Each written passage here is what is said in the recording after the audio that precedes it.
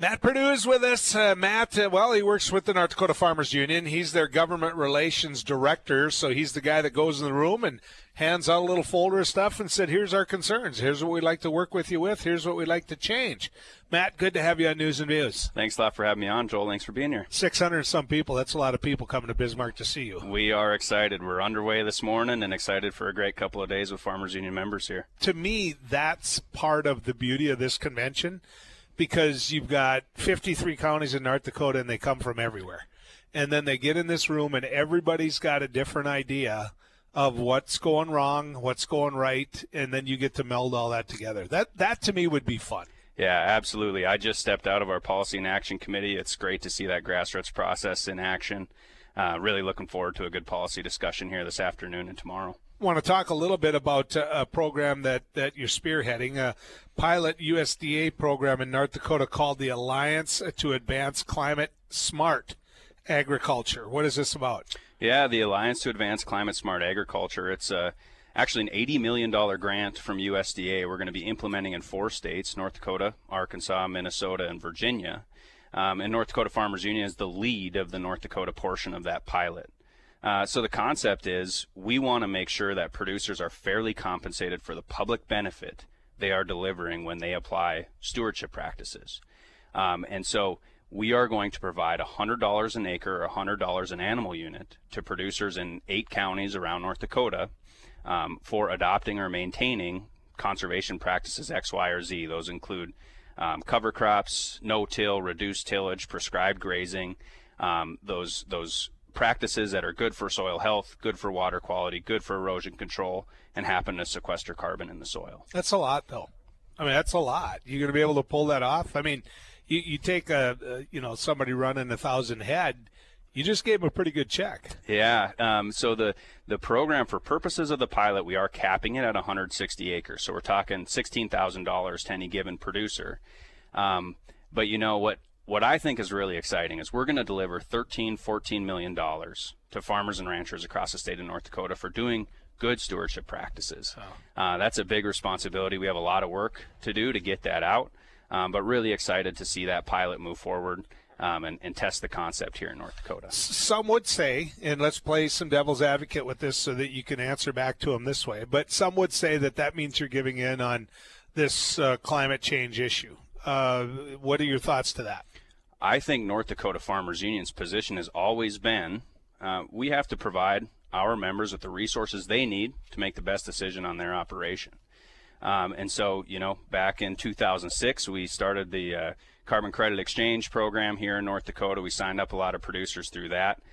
There's a ton happening out in that space. And the interesting thing right now is that the markets are demanding, they're demanding what they call climate smart commodities or lower carbon commodities. We think North Dakota producers are well positioned to respond to that, to meet that demand.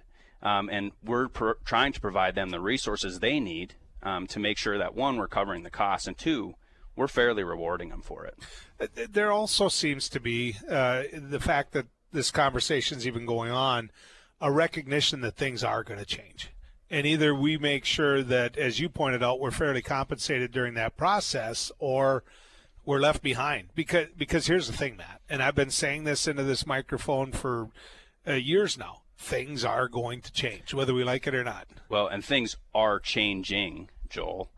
You look at soybean crush facilities in North Dakota. Why is that? Because people want renewable diesel, lower carbon fuel. We see our ethanol plants and a lot of the work that they are doing.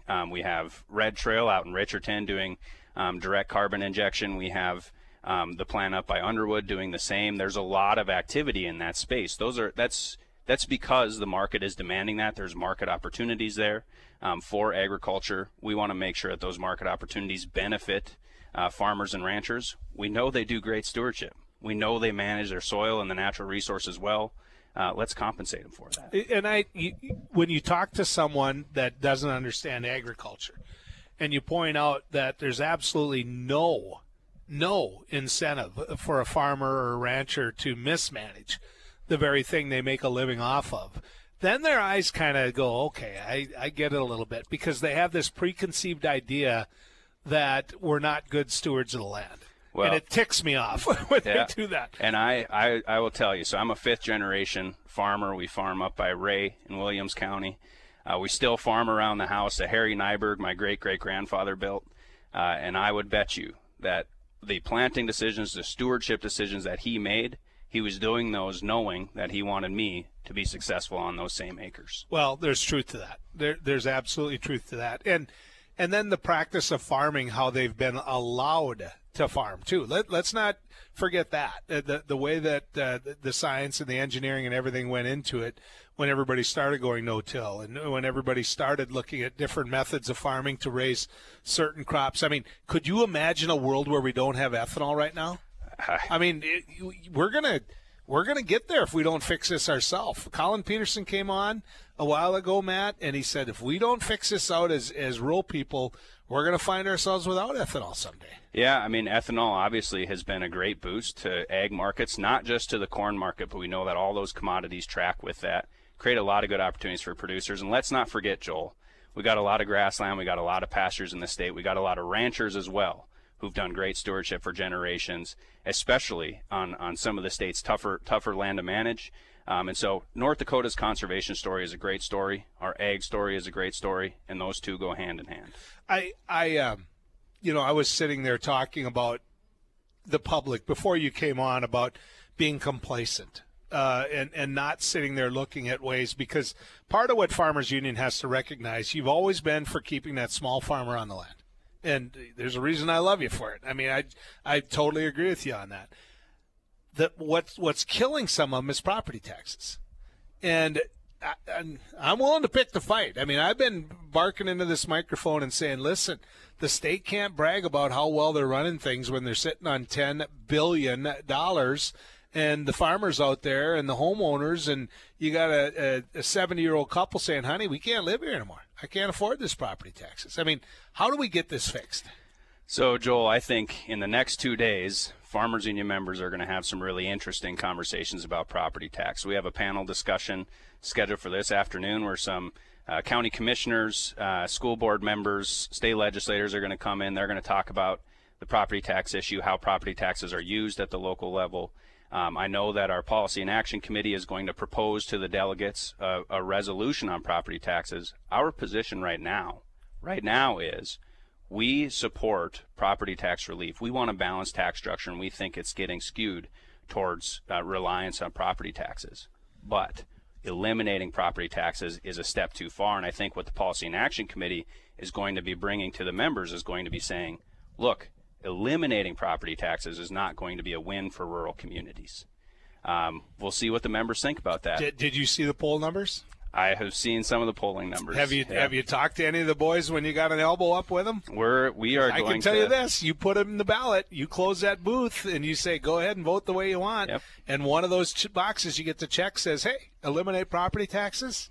Katie bar the door. Well, I think what I love about Farmers Union is farmers and ranchers are going to talk about that. They're going to share their various opinions on that issue. They're going to tell us which direction they want the organization to head. I think we have a really reasonable position right now. I think you do too. And I think if our position changes, I think that will be reasonable as well. But right now, the Policy and Action Committee is saying, hey, relief is a priority. Elimination is a bridge too far. I have come out against elimination. Rick Becker and I have gone toe-to-toe on this very show, and we'll continue to do that. I respect his right to bring it forward. I like the fact he's bringing it forward because I think it'll help. I will vote against it once. If they go back and this thing goes down, which it may not. If you look at the poll numbers, it's not going to. And they bring it back 2 years later because nothing happened, then they got my vote. And I hope you understand what I'm getting at there. Well, and I think a lot of our members are saying, hey, we need to have a real conversation at the state legislature about this issue. I think they're also saying we need to have conversations at the local level. We need to talk to our county commissioners, city commissioners, school boards. We need to make sure that we are being fiscally responsible and that we're not raising taxes higher than we need to. We need to make sure that we are levying the taxes we need to provide the services people need in local communities. Here's the thing about farmers and property versus homeowners and property. If you if you go into my little hometown of Manador, I doubt the property values have gone up that much. They maybe have gone up, but it used to be if you built a new house in Manador, it was worth half of what you paid to build it. And I'm not so sure that that's changed. Then you take and you go to a farmer out there on a quarter of land. Well, okay, he's made a good living off that lately. And the property taxes, yeah, I get it. The value, you look at what they're paying at auction and everywhere else for land. You can't, I mean, you have to agree the property values have gone up. But what happens when commodity prices go down? What happens when we have an absolutely terrible farm bill? What happens when we go back to the 1980s? Those property values are going to sink down, and the whole system of how we tax and govern here is going to be it's going to be out the window. Yeah.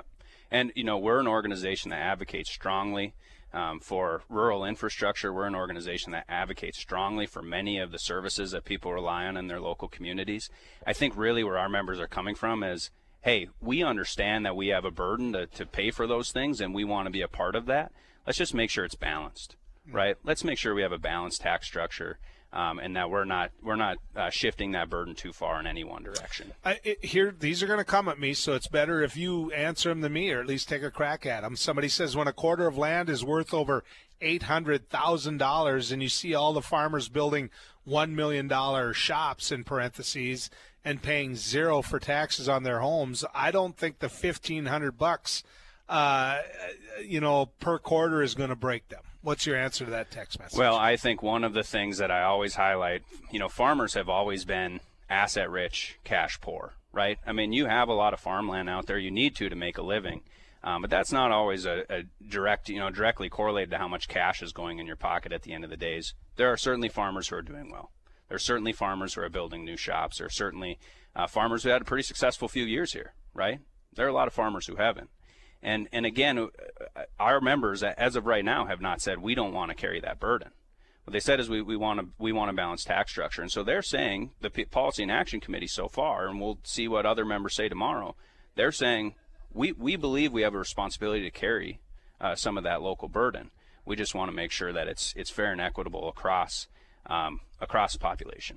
I guess what drives me nuts is, and that's why I love meetings like this, because maybe they leave here with a fire up their butt, but we just seem complacent on, okay, that's what they do. Like these guys that go to the legislature on some high mountain, and we've got, I've been a legislator. I was one for 14 years. When you go back in those rooms, I loved being challenged by those town hall meetings when they'd look at me and say, listen, my property taxes are through the roof. I mean, when I first got into the legislature, the ending fund balance on Ed Schaefer's budget was $13 million.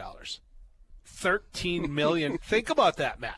Matt Perdue is with us. He is the North Dakota Farmers Union Government Relations Director. And, Matt, I hung on to you because the little bit of time we have left, I want to talk about the Farm Bill. 2024, do you think there will be a Farm Bill in 2024? Your guess is as good as mine, Joel. There's a lot of headwinds, it seems like right now. We do have Senator Stab now, chairwoman of the Senate Ag Committee, who I would guess really wants to get one done before she hits retirement. I can tell you this is someone who knows her. She really wants to get one done before retirement. But there's a lot of work ahead, Joel. And it seems like there's a lot of, infighting going on right now. We got to get some of that straightened out and get some direction and really move this thing forward. How do you make sure that farmers and ranchers realize that attacking SNAP is attacking themselves? I think I always talk to our members about the Farm Bill Coalition. So you have the Farm Bill Triangle. You got farmers and ranchers are a huge part of that, right? You also have conservationists or environmentalists, and then you have nutrition advocates or hunger advocates. And I think you have to, politically, you have to keep that coalition together if you want to move something across the finish line. Reality is there's not very members, especially in the U.S. House of Representatives, who represent farmers. There are a lot of people who care about our food system, but not from the perspective of a producer. And so we need to make sure that we're bringing the entire food system together and coming up with a bill that everybody can be excited about and support. Well, my biggest fear is that it's popular politically to go after certain things that are in that coalition. I mean, it is. It's easy to beat up with those individuals that are advocating for the environment, and it's easy to beat up those individuals that are advocating for someone to be able to get, food at the grocery store that they think they didn't pay for it type of a thing. That's the coalition, Matt. Yeah, and that is the coalition. It's a coalition that we need to get a farm bill done, and we got to get a farm bill done quick. We got to get it done right. We have to make sure that we're modernizing our safety net and having a food system that works for all of America. Always good to talk to you. Go develop policy. Get in the next room. He's got a sport jacket on, so he's serious today. I'm telling you. Matt, say hi to the folks from Ray before you go. Will do. Hello, everybody from Ray. Thanks a lot, Joel. There you go.